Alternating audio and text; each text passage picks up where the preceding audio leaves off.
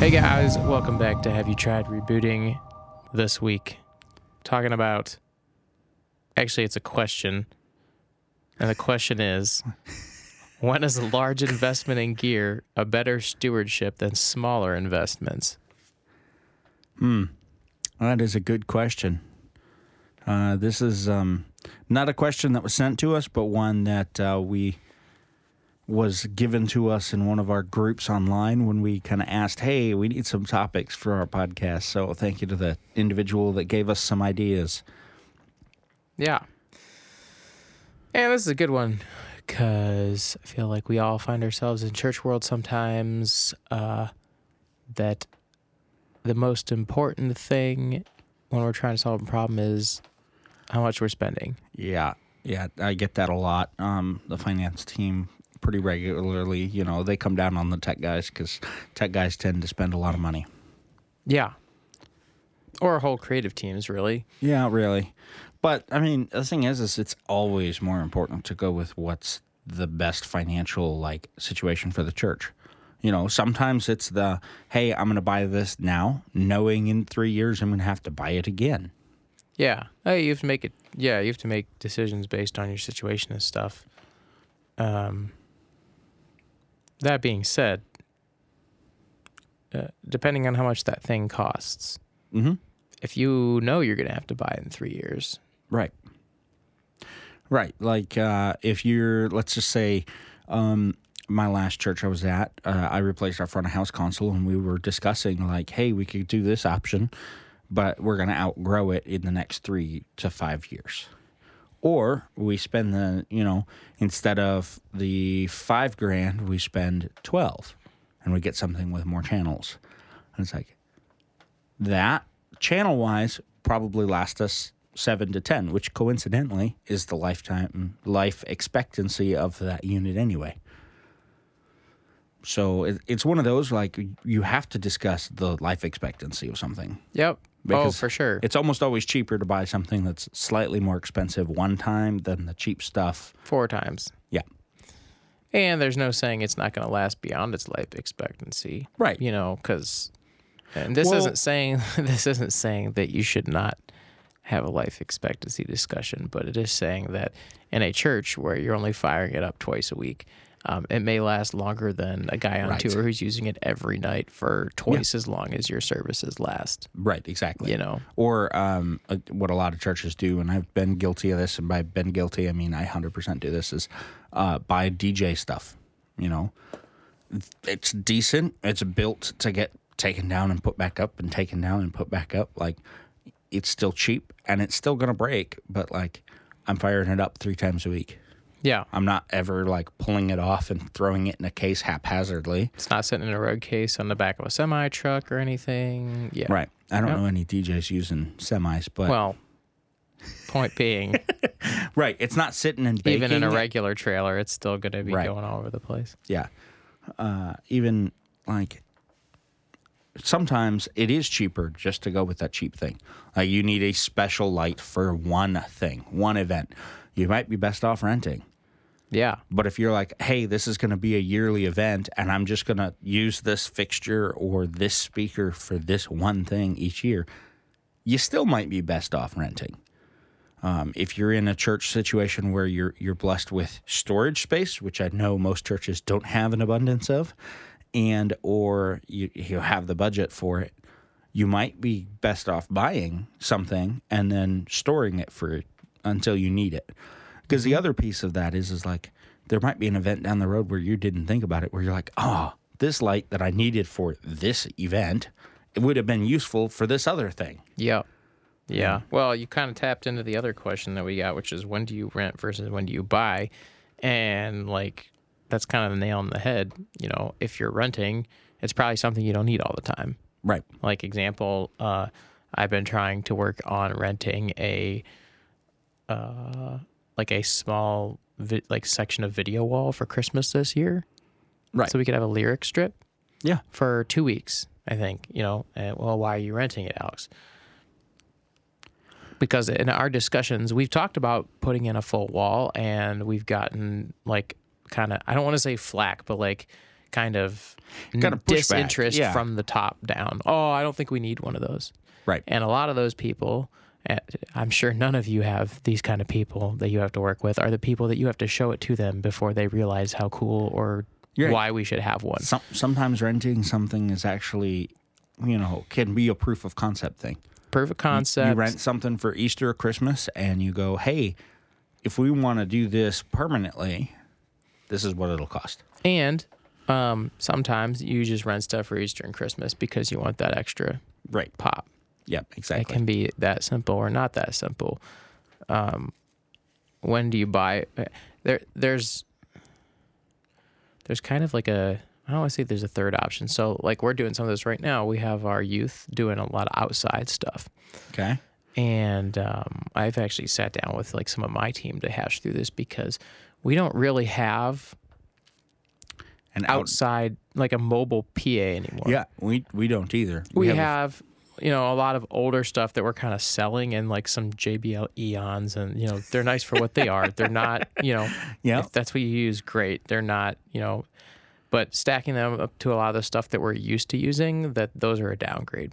Right. We usually use those to plug a 58 or 2 into the back so people can talk somewhere. You have a powered speaker for one tiny event. Yep. We have a little 8-inch Eon that does the same thing. Yep. When kids ministry is like, hey, we want to do this outside event, perfect. Where's the Eon? Just Where's give it the to power them. strip? Yeah, that's all you need. So, and these days, I've been doing a lot of freelancing to the point where it's like usually we do that kind of stuff. They're paying me to come in and do it. Yeah. And everybody wins because they don't have to pay labor because I'm on the clock. They just have to pay the equipment fee, like a rental fee on the gear, and they're going to get it way cheaper than anybody else because that's just, because I'm already here.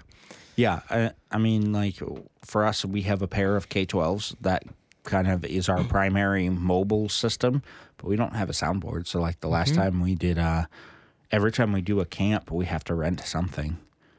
And I mean, we do off-site stuff regularly enough now that this next fiscal year, I'm about putting one of those together. Yeah, I'm proposing building a system that will be our mobile system, like an M32C or something like that. Actually, I'm talking about replacing the console that's at our smaller campus and taking the LV1 system and making that our mobile system. That's actually smart. One, because no one wants to use the LV1 on a daily basis. But two, it's already built as a mobile system. Yeah. And it's cheaper for me to just system. put a new system in there than to build a mobile system from scratch. Makes sense. So LV1's a solid mobile system. You can fit the whole thing in a small drawer. Yeah. In this case, it's in two road cases that have wheels on them. Yep. I couldn't ask for it to be any easier than that. Right. Yeah. You have a stage case, you have a front of house case. Well, and yeah, so like part of that discussion, this is actually how we even caught this. They had an outside event a couple of weeks ago. Yeah. And we're setting it up. And so we have it's a QU24 like SP or something like that. You know what I'm talking about? Yeah. It's QU24. It's like the M32 core. It's a brains with it's like an X32 rack. Yeah. It's the brains and the inputs, but no faders or like all the control, you have to hook up an iPad. I was like, yep. So we have this, and they're like, hey, can we use this? I was like, sure. And I confirmed, I was like, it's in the back, whatever. So we're hooking it up, and I'm kind of helping him. I was like, you got a router? No. I was like, well, you specifically asked me for this mixer. So like generally when people ask me specifically for specific things and not just, can you set this up? It's okay. You just want this. Right. So I provide the thing that you asked for. Yep. And I was like, okay, well, there was, that thing used to be kind of like a quote unquote mobile system. Yeah. So I was like, there used to be an access point somewhere in a tub or something. So I go into the back, and as they've been selling all this stuff, someone just totally annihilated this access point, like just crushed. Like all that's left is the PCB. I was like, well, I don't think anyone's going to be using this. And so at this point, we get into this mode. I was like, well, unless someone has a Wi-Fi router, we're not going to be using this. Right. So at this point, I was like... Or if somebody wants to run to Walmart and buy one for... Yep. I was like, you could go buy one. We had some analog boards in the back. We opened one up, but I couldn't find the power supply. We have like a nice Soundcraft Spirit. Couldn't find it was one of those ones with like the 8-pin power supply. couldn't find the multi-pin power supplies. So I was like, well, guess we're not using that one. Yep. So we ended up, someone in the basement had asked us about pulling out this giant Behringer Euro rack that like hasn't been used in forever. And I was like, well, no one's using that one. We could go get that one. That's IEC powered, right?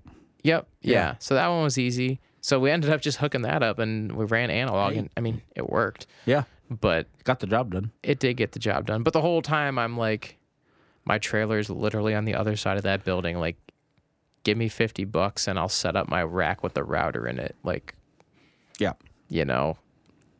Well, and I think that leads to another important conversation about 2 hours running around freaking out. Well, I think that leads to another important conversation about boundaries. And it's like, yeah, your gear was right there. You could have used it and you could have set it up in 10 minutes. But like someone else's lack of planning doesn't constitute your emergency. And unfortunately, it is gear that you spent money out of your pocket for, that you use to make money. And and I mean, to the next level of that, the Wi-Fi that I use in that, have I showed you that? I actually have a custom. I actually custom built. Like, I bought a IT server rack shelf. Oh, and like for anyone that's like nerding out about this, if you do mobile stuff, this is like, I think it's great. The TP-Link Omada Wi-Fi router. It's this tall, skinny stick thing. It's not like most of them that's like really like a base station. Yeah. It's very slender. And so I went on Amazon and I bought you know those like folding shelves that you can mount to the wall? Yeah. Like where you can like put it down. Yep. So I bought a pack of those. I took a drill press and mounted that to the server shelf, and then use a zip tie, and you can attach the Omada to that folding shelf. So when I get to a show, you take the lid off the case, you pull the drawer out, you fold the bracket into up position, and then your router's ready to go. It's already plugged in. You apply power, and you're good to go. I'm just looking up that router now. Yeah, it's a nifty little. That's cool looking. I was hoping I could make it take up one rack space. It's a little taller. You have to try a little harder next time to come up with a way to make it fit inside one space. But for right now, for what I need it for, just fold into the up position and you have Wi-Fi. So yeah, but you know, to your point, yeah, I did buy the stuff, but there's also an additional amount of time of it took me to assemble that, come up with the plan, right. Like, you know, what size drill bit I needed in the drill press to make all the screws or bolts that are holding the shelf bracket to the shelf and all that kind of stuff. And well, really what I'm saying is like you don't owe the church the use of your gear for free. Oh yeah. And so like, especially for those people that do freelance on the side. I'm not a nonprofit. I mean, I try to treat it like I am for tax purposes, but well, and the thing is like you, I mean, like I'll use one of my little portable speakers I just left at church. Yeah. I have a handful of them. This one isn't always the most reliable, but they wanted something at the smaller campus to play music down in the kids' lobby area. Yeah. And so I'm just like, sure, you know, yeah, it's $100 speaker, but it also is 5 or 6 years old and doesn't get used at home ever, so I don't really care, you know, and I just leave it there because, again, it doesn't get used at home. Right. You know, and so, like, what I'm saying is, like, your church should be okay renting that equipment, not expecting to just use it. Yeah, no expectation. No, actually, what was frustrating in that time was I offered that as an option, and it was not taken to the person who gets to make that call. It's you know, and there's some history in the situation, you know, like, and I talked to the guy that would make the call later, and I was like, look, I understand the history here. You're getting like, I'm not like upset about it. I'm giving like all the grace. Just want like in terms of you guys growing your program and how it's running right now, it's like we want to be empowering that leader. You know, if you can't make that call, to go to the person who can, because that would have solved that problem in 10 minutes instead of like an hour. Well, and like, I'm not saying that that's the right way to do it, but you know, if you needed that time. On the other side, it's like I have a friend who works at a church, and their tech director also runs a company. His company is significantly larger than yours. He's been going a much, much longer amount of time, but like he never even shopped around for the church. He just charges the church what he charges for, you know. So like it can be a conflict of interest. Yeah. It definitely can be. And so like it is important to kind of show the church like, hey, I've shopped around as the staff member who's here responsible for that. You know, I've shopped around and looked at prices. And like you can rent from me for this price, or you can rent from the exact same thing from this other place for this price. You know. Yeah. And it's okay to be equal to, or say, hey, my equipment's worth more. And it's also okay for the church to go, hey, we're going to rent from this other person. Or we're not going to rent at all. Right. I mean, I'm at a point where, you know, I was like, if I can get a couple $100 to put it out, like right now it's just sitting around depreciating. Like I'm not big enough where I'm running it constantly, you know, but at some point, yeah, you're not wrong at all. You know, and yeah, when you buy nice stuff. Right. And that's the thing, like your church should also expect to buy nice stuff. Yeah. I know a lot of churches that would rather buy the cheap thing 3 or 4 times. Yeah. Well, that goes back to the original, you know, replacing and all that. It's like if you buy nice stuff, it's going to last you a lot longer. It's like, and you maintain it. Mm-hmm. So like, you know, we're saying like you were saying, that console with the expected lifetime to 7 to 10 years. Yeah. If you know how to fix stuff, you might have to replace a power supply or something in 10 years. Right. And it still works. Mm-hmm. Or even just, we're not saying replace the motherboard. Dead. That's fine yeah, too. you may have to do a repair in 10 years. Right. That's not saying it's or in dead 7 years, or a couple send faders, it in, you know, if you don't do it. Right. And then you're going to have to rent. Yeah.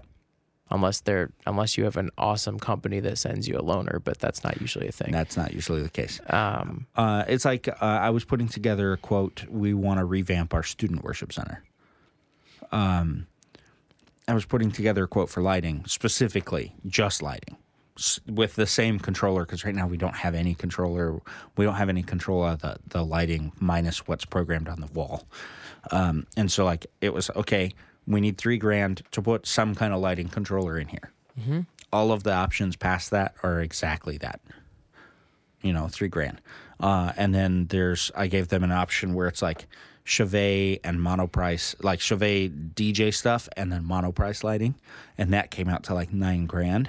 Sheds was like 12 or 13 grand. And some of the cheaper ETC stuff, you know, similar. You can't get exactly the same thing when you're jumping those kind of price points, but like in similar style and similar number of lights, if you go with ETC, it's like, okay, we've jumped now from that, you know, 7 to 15K. This is like moving stuff? Yeah. Oh, yeah. You've jumped from 7 to 15K for a handful of stuff to like 65. Yeah. But the big difference is monoprice is what, 3 years, maybe? Yeah, you better know how to do your maintenance if you're getting something like that. Well, and I mean, here's the thing: the Chevet DJ stuff, moving lights is what I bought in Florida because that's what my budget was. Yeah. By the time I left, there were 12 of those smaller fixtures, and half of them were at least 3 years old and were running just fine. Mm-hmm. And I opened them up. I cleaned the dust out of the motors once a year. Like, I should probably do that for my stuff. It's actually a fun project to do. But when you buy stuff, cheap or expensive, maintenance is still important. Yeah. And I see a lot of churches that forget of the importance of maintenance. And then they're like, why did my thing die exactly at the life expectancy? Or why is it starting to show failure points 4 years in? I expected to have this 10 years. Yeah. Like, maintenance. Just maintain your stuff and you'll be okay. Yeah. Well, and yeah, so that's hitting the nail on the head. Big purchase versus small purchase. Example of good time, financial stewardship responsibility for small purchase. Yeah. That sheds mod that I just did. Yeah. Project, right? Yep. Small use space, can light the whole stage with 4 cobs. And those cobs were, if you ordered them from Russia, they were $80. They were out of those, so I had to order them from the U.S., so they were like $120. But which even is still that's good, not bad. right? So at that point, you're looking at $480 for just the fixtures. Ooh, I might have been a little over budget on this. $480 for just the fixtures. And then I had to do the fan mod because we needed the quieter fan. So $15 times 4 would be $60 plus. So you're looking at like another $150 in fans. Yeah. Something like that. So grand total of under $600. Right. To light the whole stage. With four moving fixtures, what's the life expectancy on that? For the ones that I did? Yeah. So I did the math. I mean, they're just LED cobs, so like I would assume being China fixtures, the weak point was the fans, which I replaced. Right. Right? Because if the fans go, then the fixture overheats and then you have a problem. Yep. So the math was, and this is the problem, this is one of the weaknesses in that room, which is why I bring this up. The way that system was designed, they were using like ADJ silent pars, which they don't have fans in them. They have like the back of the fixture is a heat exchange. You can actually see the circuit board. Oh. It's weird. So, which like I never understood why they use these things. Those were RGB though. They're RGB. They're not. They have like a. They're like the stuff you'd use for like uplighting on the floor or whatever. Yeah, like no, they're not meant to be. That's not the right. They're not meant to be for that. key lights. Yeah. That's the problem. But I think they used them because they're silent. You know, Yeah, probably. having done that this, ceiling has a very low ceiling. it is a low ceiling, and so that that was the first time I was like, okay, now I kind of understand why they might have picked these because they're quiet. Yeah. But I was like, But now surely that you did there's the other fans, options. like did the fans. So I did the fans and I did the math, but because they use those silent parts that don't have fans, everything in that room is constant power and never shuts down. oh, I actually had to explain this to someone once, I think it was one of my bosses or something, because they're like, well, why do you shut up? Why do you need to shut them off? I was like, literally, you measure the value of lighting fixtures by how many hours are on them.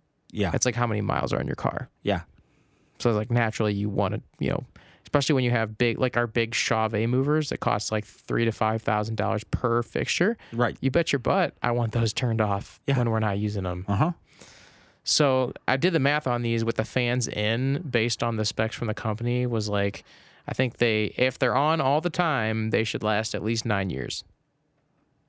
That's decent for $120 a fixture. I think well, so. 100 And I was like, realistically, even if we don't get quite to 9 years at that point for $120 plus, You're let's call it 100. Let's call it 200 per fixture just for the fans and stuff. almost a It's decade. worth doing it again. Yeah, 100%. Even if you only get 7 years, And that's just $200 yeah, a fixture you know? for 7 years is not bad. So as opposed to buying the like $300 to $500 ellipsoidals or whatever, it's like, yeah, you don't have to do the fan mod yourself, but unless you want to get a zoom par, they make some zoom pars too, or something like, or zoom cobs. Well, And I was like, that stage, I don't think we need the zoom. We just need a nice light. Well, I think that then breaks down into let's look at the cost of LED versus traditional, like incandescent. So And don't forget to value your own time too. It Right. probably took me 4 to 5 hours to mod all 4 of those. And Right. the first, once I got the first one done, I figured out exactly how I wanted to do it. It was pretty easy, but Well, it's like our room. We have our worship center is a decade old.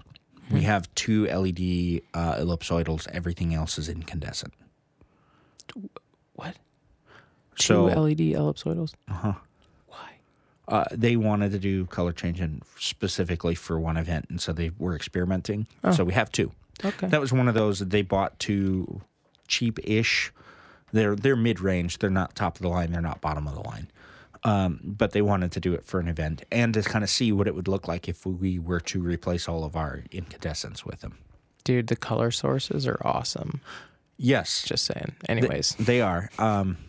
But like, you have to. If we look at Right now, with our camera setup, I think our incandescents work better.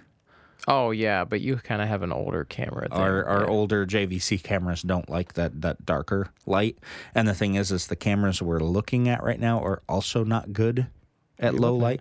What are you looking at? They're looking at Blackmagic stuff. Studio cams? No. What's it? The 2.4s or no? Ursa's? No, not Ursa's. I want to look at Ursa's. Pockets? I like pockets. Oh, I like Ursa's. pockets aren't that bad in low light. They're not great in low light. I mean, nothing's really great in low light, but you can. If you go pocket, you can at least really easily adjust your white temps. Ursa's, you can even more I'm fine sure. tune them. I couldn't tell you. I've never used one, but I bought 2 in Florida. Actually, speaking of that, then there's. Hold on, where were we? We went down a rabbit trail. We have to cut this out. Oh, I was talking about incandescents. Oh, yeah. Another piece to look at is also like your cost for electricity. And that's not something that's necessarily super measurable if you have 2 or 3 incandescents, but it's like our facilities team has been going around our entire building and changing everything to LED. And we have noticed a significant cost decrease. One of our guys told me the cost to run the house lights in our worship center. Yeah. It was like $600 per hour or something stupid like that, or maybe it was per Sunday service. That's or Sunday morning. I can't remember. That sounds more right than $600 an hour. I'm like, what are you? So we have maybe it was a $100 or $200 an hour. It was a lot. We have work lights that are LED halogen type things. No, we have tubes right now. Yep. We have to rent a special lift to bring in because we're replacing all of those with LEDs. We're putting in LED drivers for all of that. Nice. But the problem is we actually have 2 house light systems. We have the very nice, smooth, dimmable, like actual halogen bulbs that we only do for Sunday and for like funerals or something special because those cost $200 to $300 an hour to run. We also have a very large room. You do have a large and room. We have so you're still running for house lighting, yeah. For services, our work lights are the other time. The fluorescent tubes, yeah, which are still expensive, but they're not that expensive. The fluorescent tubes are what's getting replaced to LED hopefully this summer. And then as we have seen, there's a lot of growth in the lower powered halogens or in LED, smooth dimming LED. Oh, yeah. And so we'll probably, hopefully next summer, start making the changeover. We've discussed going LED house lights. We did a lot of experimenting in my last church with that. And the problem, a lot of small, medium churches have probably run into this too. There's 2 problems. The first is a lot of people don't understand that LEDs don't have a temperature curve. No. And incandescents do. Right. So if you run an incandescent at 20%, it is actually a warmer temperature than when you're running it at 100%. Yep.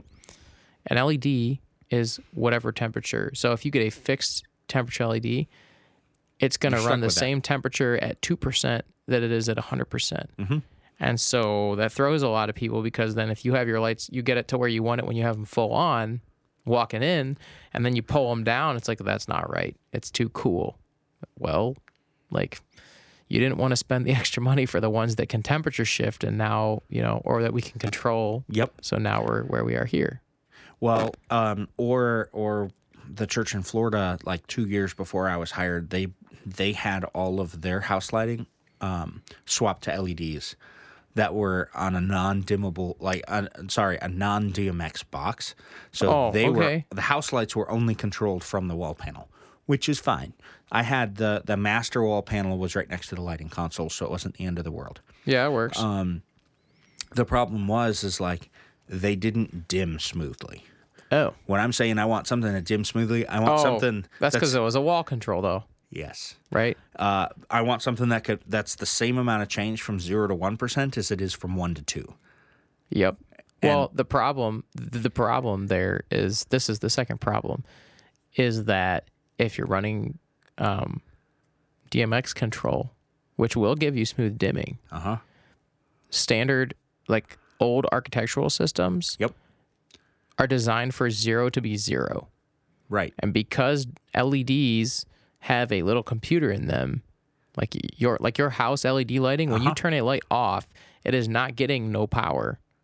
Right. Right. It is still getting power, which is telling that little computer to turn the bulb off. Right. So if you send 0% from the console and it turns an old school dimmer off, you're sending 0% power. Yep. So when you go from 0 to like 0.2, it snaps the computer on.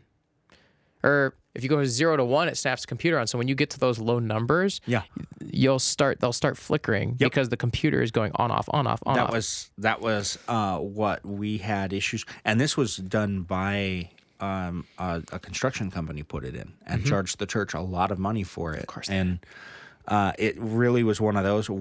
It was 20%. We couldn't go below 20% or you started getting random flickers. And it's so like... we would pretty much run all of our service at 20%. We would we would turn the house lighting off in certain sections, and then we left some sections on just because we had some people in the older generation that would complain the church looked too much like a nightclub if we turned off the house lights. So we just left the house lights on under the balcony.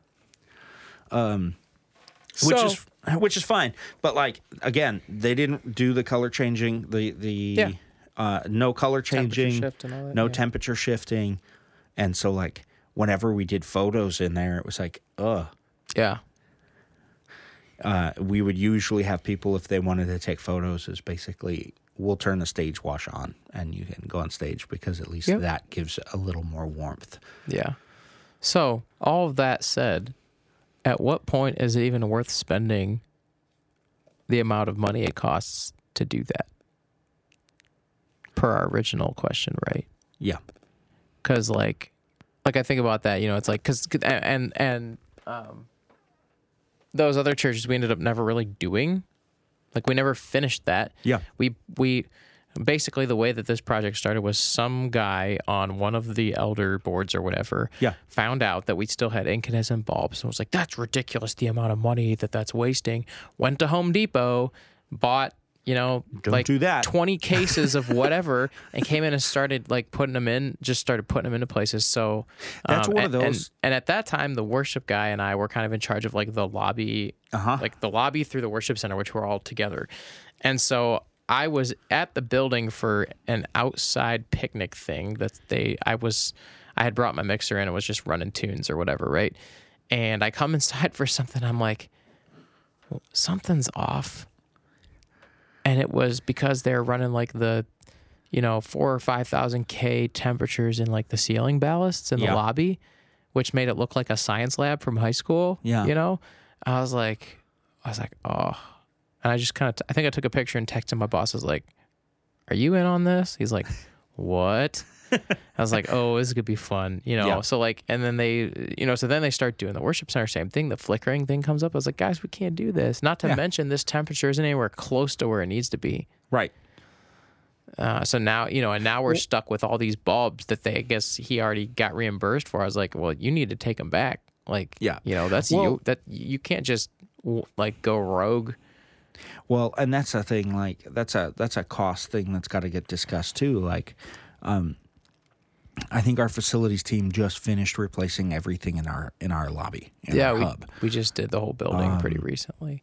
I think our worship center is one of the last places that hasn't been converted to the LEDs at all. That's how it minus our backlighting and stage color and all that stuff is LEDs. But when they did everything in the hub, they had to shut power to the hub off so that. They were literally replacing all the ballasts for everything and changing it out so that it was consistent temperature across the building, which is actually the first time we've had that.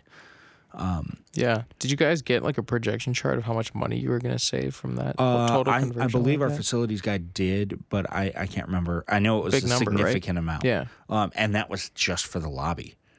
That doesn't include... And that is where it becomes relevant to, is this worth doing? Right. But I mean, they spent 3 or 4 weeks with multiple guys going 3 hours to replace everything. Like you not have 3 hours, like 30 to 35 hours a week. You have a team of guys doing that. So like that, when you're looking at what it's going to cost you, it's going to cost you that labor of your staff members. It's High quality product. Yeah. How much does the product cost? It may take 2 or 3 years to pay itself off, but what's the life expectancy of a LED ballast light? Like forever. But then also you have to also then take off the labor that it takes somebody to go replace bulbs.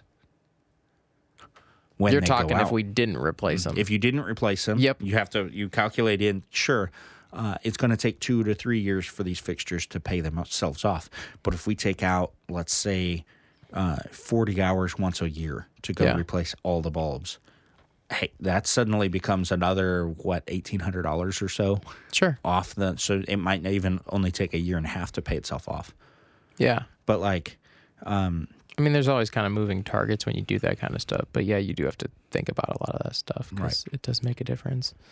But back to the original, like when you know that you should buy versus rent if you're going to use it regularly. Mm-hmm.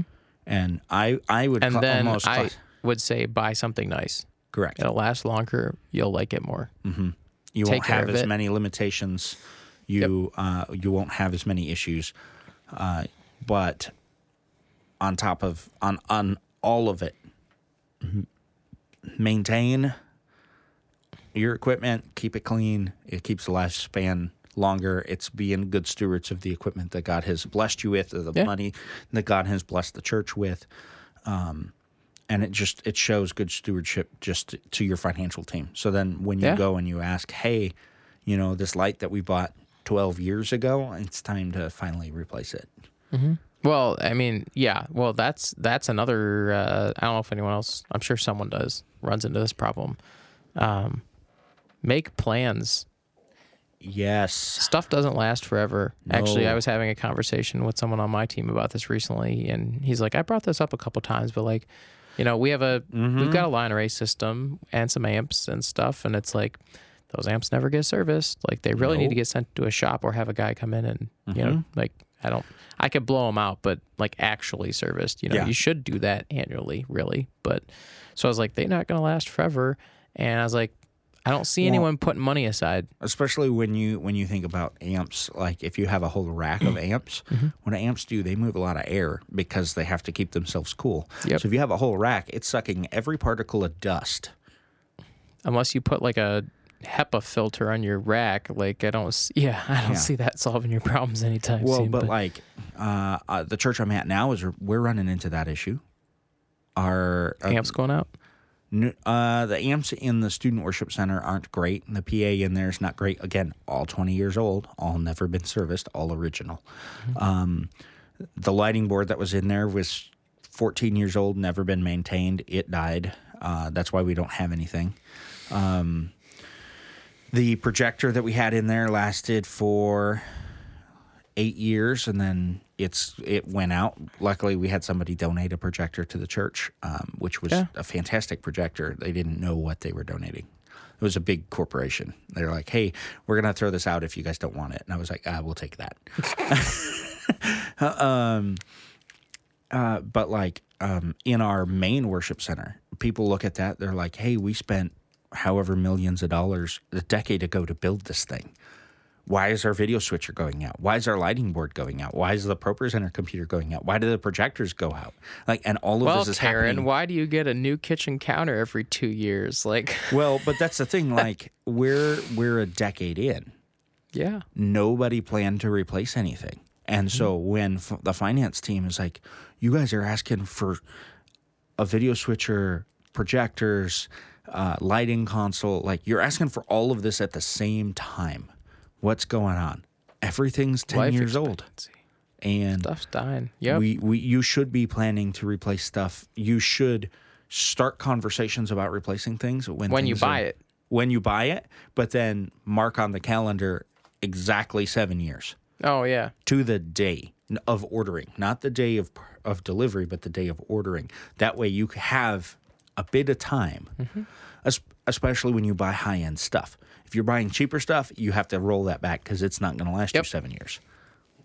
Well, the nice thing about the smaller purchases is, like those fixtures for what they are. If I got to replace one of those cobs I modded within a year or two, fine. Right. They're solid enough to get the job done, but they're cheap enough that if something does, they have the potential to last a long time. And if they don't, it's not the end of the world. So in my mind, that's a good choice. $200 for a year is not that bad. Yeah. But if you can make them last 9 years, $200 for 9 years works out to be, hold on, let's pull out the trusty calculator. Is that like $20 a year? $22.22 a year. Like, and you have to look at it that way. Roll your, a $50,000 PA looks like a lot until you divide it over its 10 to 20 year lifespan. Well, and that's the other thing. Like, I just did the quick calculation based on like our SD8, which is a decade old. We got it for about $50,000. Sounds like a lot. It's like if I told you, hey, I need $60,000 to go buy a console, you'd be like, I'd be like, why don't you just save the extra 30 and buy a Midas Heritage? It's fair, but like if you work that out, $50,000 for 10 years is $5,000 a year, which is still, it's not nothing, but like for small churches that's a lot, but for the size of your space that's not bad because you need a lot of I/O. Well, and like even that, our SD8. Hold on, let me knock on some wood here. Our SD8 is about the only thing in the room that's original that runs really, really well. Yeah. So we're hoping to get at least another year before we start conversations about replacing it. And the only reason why we're not starting conversations is because we don't want to give our finance team a heart attack. Yeah.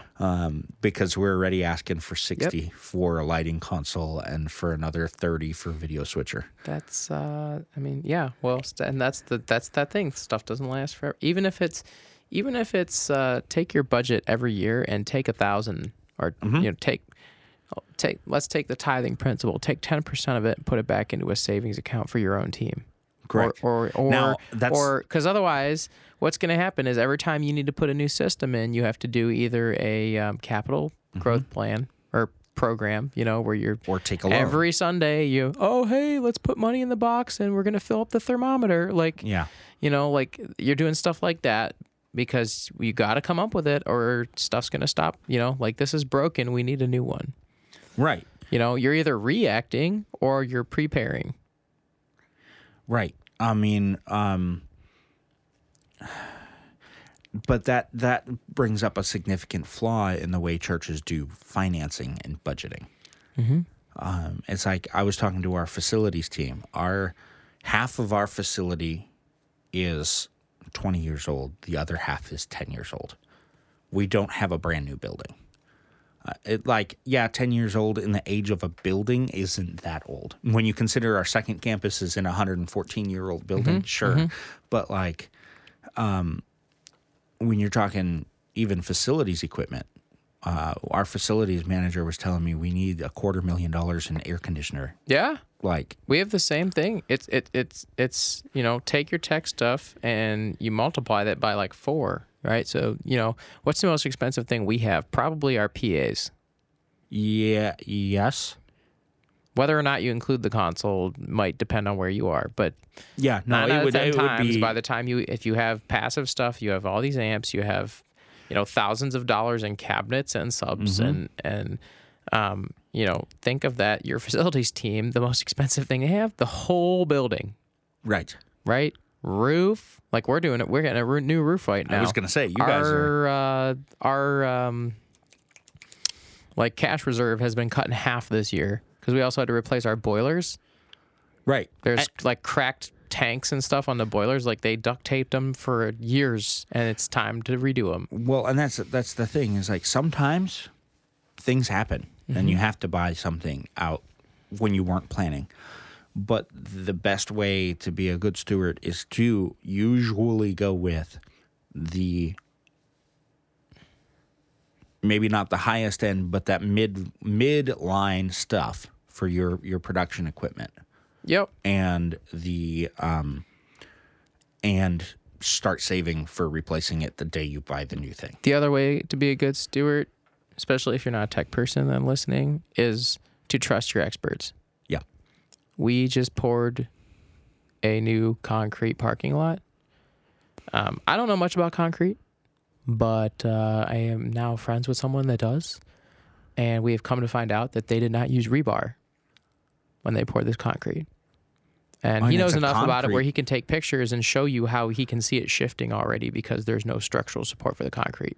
Right. It's not it's not like an asphalt parking lot where you don't necessarily need rebar. That's concrete. Right. Well, to get that full 10 or 20 year life expectancy of concrete, you have to have a foundation for it, right? Yeah. So, this was one of those where it's like someone just took the cheapest quote. Hey, I need concrete poured for this giant thing.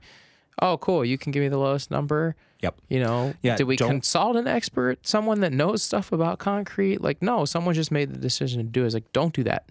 Right. And I'm not saying, I think in that time space, like we didn't really have an expert on staff, but, hey, you can't tell me in a 1,200 person body, can we be like, hey, somebody knows how to do concrete. Can we ask someone? So like lean in, whether it be your staff, whether it be someone from your body, like find an expert and trust them to help you, at least, if you have 4 options and you don't see too much of a difference between those, find your expert because they'll be able to tell you what the differences are. Right. And if that extra like couple $1,000 saves you a lot of headache in 5 years, right? It's 100% worth it. It's probably worth it. Mm-hmm. And I've been in that spot as a tech person too, where we're gonna put this sound console in because that's what they have at our smaller sister campus. So what? Right. Have you thought about what your actual needs here are? Like we actually were landlocked by console size at my last church at one point, and they put it in just because they had a smaller campus that liked the console. I was like, you really need at least 48 inputs. Yeah. And we put in an X32 just because the other campus likes it. And we get to Christmas and stuff, and I'm either sub-mixing the orchestra through my own personal console into the other one, which no one understands what's happening at that point. Right. The moment you hook up a second console, everyone's like, what's going on? Yeah. I was like, no one even understood what was going on at that point. Or you have to start like, oh, we're going to area mic. Yeah. And maybe that's okay for you. Maybe it's not. But that church, we had an orchestra a lot. And we were frequently like low or out of inputs. Yeah. Because we were running a full band too. I mean, our full band at our current setup is over 32 channels. Well, how long ago was that when that happened? Which one? When they put in that X32. Oh, that was like right when I started my last job. So 2014, because they had like 2015? already something like that. So the GLD wasn't that much more expensive and would have given you 48 channels. What was? The Allen and Heath GLD. Probably. It wouldn't. At that time, I wasn't super like. Yeah. I didn't know a lot of all the options out there. I just came in and they had already told me they decided that. I was like, right. Did you decide that before I got here? Because like we really should talk about that. Well, that's actually a great example because so they put an X32 in 2014, 2015. Those were what, $3,000? Probably. The Allen and Heath GLD would have been $5,200 to $5,500. For a while, I think it worked. We just our orchestra and stuff kind of grew. Right. Choir. But that's future proofing. Yeah. That's the like, hey, if we had spent $2,000 more, we would be even more future proofed. Now, I'm not saying the GLD is fantastic. I had one at my last church. It wasn't great, but it wasn't bad. Yeah, it wasn't terrible. I've worked on one once or twice. They were okay. I went to a conference and I was trying to push them to put in a Digico S32. Oh yeah. Which I have to think about this. Technically not an upgrade, but because it did stereo channels, I think it like you'd have to get a second stage box, but I can't remember. At the time, I was like, I'm pretty sure I did the research, and like, if you had things running stereo, you could potentially have some extra stuff, maybe. But the interface was way easier to use. because it was like a cell phone. Like it's like Probably- applications on a cell phone. You're probably talking the Digico S31. Yeah. Yep. It's like the Digico version of the X32, right? That's still 48 channels. Oh, is it? Mm-hmm. Okay, that is what I was looking at then. So but if you compare that, even that would have been more top of the line because that's 15,000 versus it was a little bit more. 3 versus Well, it 5. wasn't. It was more like 10,000 at this time. Yeah. But I think the time I was pushing that was our console got stolen. Someone came in and unplugged. Thankfully, they didn't cut. They unplugged. Oh, good. Okay. And took it. So fortunately, since I owned an M32R, I could plug most of the stuff into my console. Yeah, and just go with it. And go. So if there were a couple weeks where I was stuck on front of house running my own stuff. Right. But I was like, hey, why don't we take this opportunity to increase our channel count? Right. Yeah.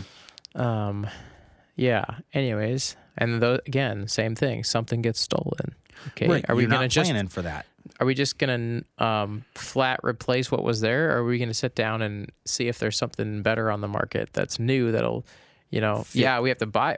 We have to buy something anyways. Right. Do we just replace, or do we buy? That same concept. Do we buy in again, so that 10 to 20 year period starts over? Right. Or do you look at it and go, hey, our worship team is growing. Hey, we want to add more tracks. Hey, we want to do this. It's always a good idea to err on I'm using 40 of 48 channels and my console's dying. It's time to up to a 64. Yeah. If you're using 40 out of a 64, I would say go ahead and keep using a 64 channel console. If you're using 40 out of a 120 channel console, you probably could move to a 64. But that's you have to really look at it. Like, okay, even if you're using 40 out of 64, you're like, oh, well, for Christmas, we push it to like 63, 64 channels. Like we're skin teeth getting it done. You might want to even just look at the bigger consoles so that you have the capability of doing those bigger events. Yeah, and if you find yourself renting regularly, right? Yeah, if you find consistently and regularly, that usually means it's time to buy something. And it's okay to sell equipment before its lifetime is done. If it's not fitting the need, and this is something that I see a lot of churches before its lifetime is done, or right when you're done with it. It's not bad to hold on to some things if you're like us. We're launching a campus sometime this year. Oh, or yeah, early next. That makes sense. We're holding on to some things where I'm like, hey, right as the campus launches, we're going to have all of this cost from the facility side. So from production side, I'm going to save us some by doing this, this, and this. We're going to use an older video switcher. Our screen's not even our screen. The screen that we're looking at doing in there isn't going to be 4K. I don't need a 4K video switcher. I can use the old Blackmagic 1080 that we have. That's good enough. Like, I don't need to go buy new equipment for it. And it's just one of those where it's just like it's as it is with everything else. It's just a balance. Just learn to balance. And if you are wondering and if you want a second opinion on something, you can email us at haveyoutriedrebooting.podcast@gmail.com, or go to one of the Facebook groups and type in kind of the situation and ask. Discord. There's plenty of. I think most of us are pretty logical people. Yeah. And it's pretty easy as a logical person to look at situations like that and be like, we're not going to, if you have a 300-person church and you walk in specking out a full Meyer array system, you're going to get laughed out of the meeting. Right. It's just not realistic. If you come in realistic and keep the talking points, don't, and make, like, have a discussion. Don't get in arguments. Don't, don't try to be flaunting your, however knowledgeable you are of the situation at people who are less knowledgeable. Right. Come at that. They're not going to understand necessarily the difference between a Meyer powered speaker and a QSC K12. And you're going to have, and so that it becomes your job to break that down and talk about it in a way that they're going to understand. And if you can't do that, you're not going to get stuff. Right. And so that's where it becomes important. Find people that are experts in it. If you're not, and I've always told people this, like, I am not an expert in the video world. I can get by. Same. I can get by, and I have lots of friends that are experts in the video world. And like, if I have a question, I'm just like, hey, how do I do this? And it fixes it instant. Like, they're able to fix it pretty quickly for me. Yeah. Well, yeah.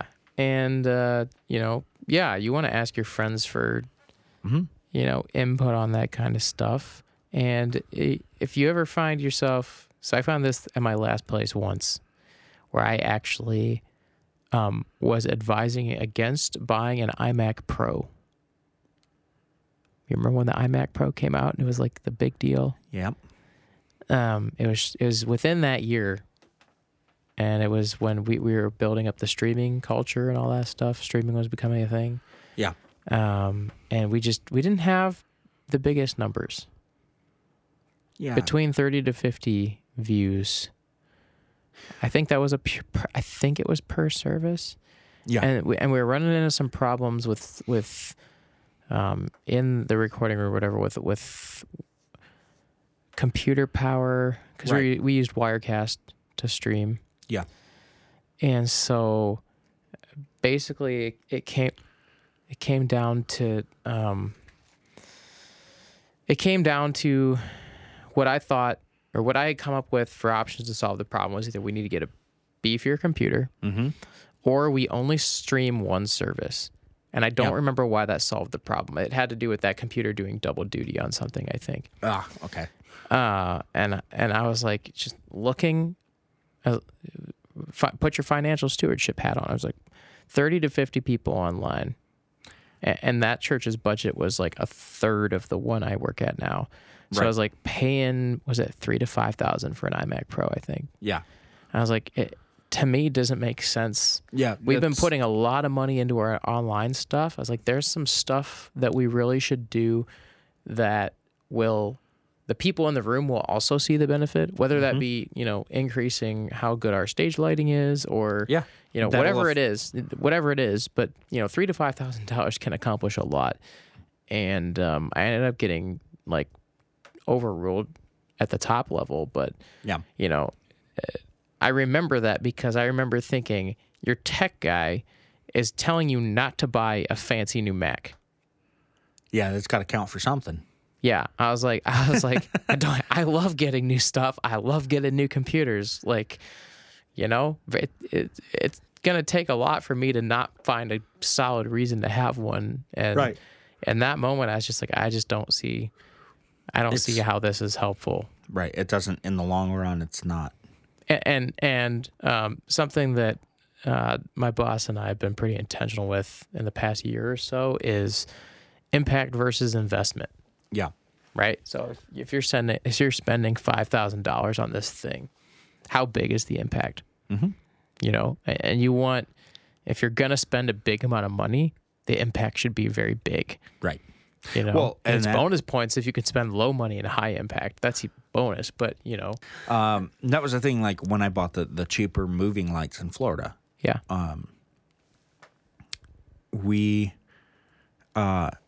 One, I didn't have the budget to do big things, but the pastor at the time really wanted us to move into that bigger church worship feel with haze and moving lights and gobos and all of that. And so it was like, I sat down with him and said, look, we're gonna purchase some of these cheaper fixtures. They will start us.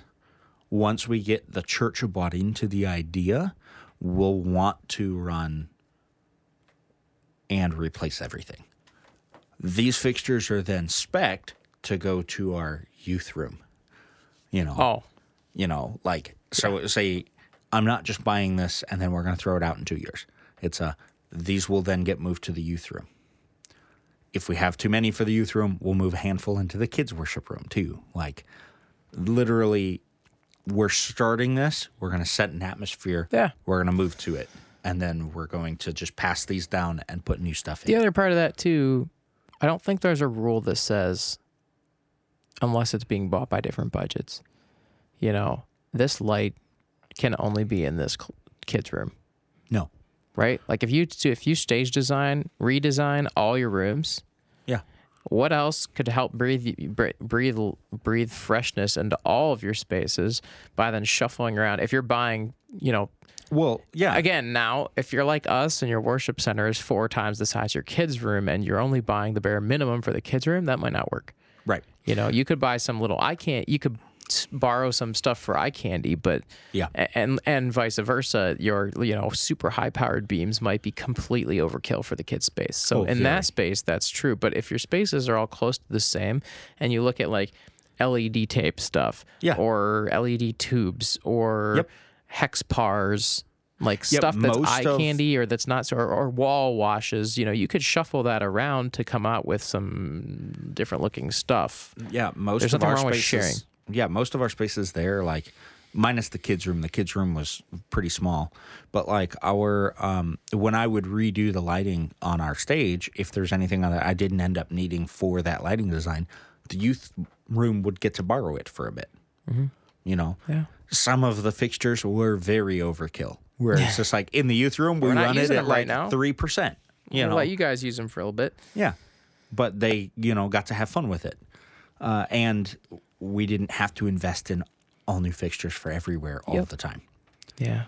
So, all right. Well, I think that concludes our hour-long recording here. Buy nice stuff. Be responsible with your money. Yes. TLDR. And it is okay to rent. Yes, it is. But if you find yourself renting a lot, just buy it. Just pull the trigger and buy it. Worst case scenario, you can rent it back out when you're not using it.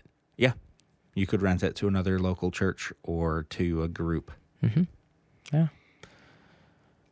All right. Email, Discord, not Instagram. Facebook, though. Facebook. Send us your questions. Have you tried rebooting?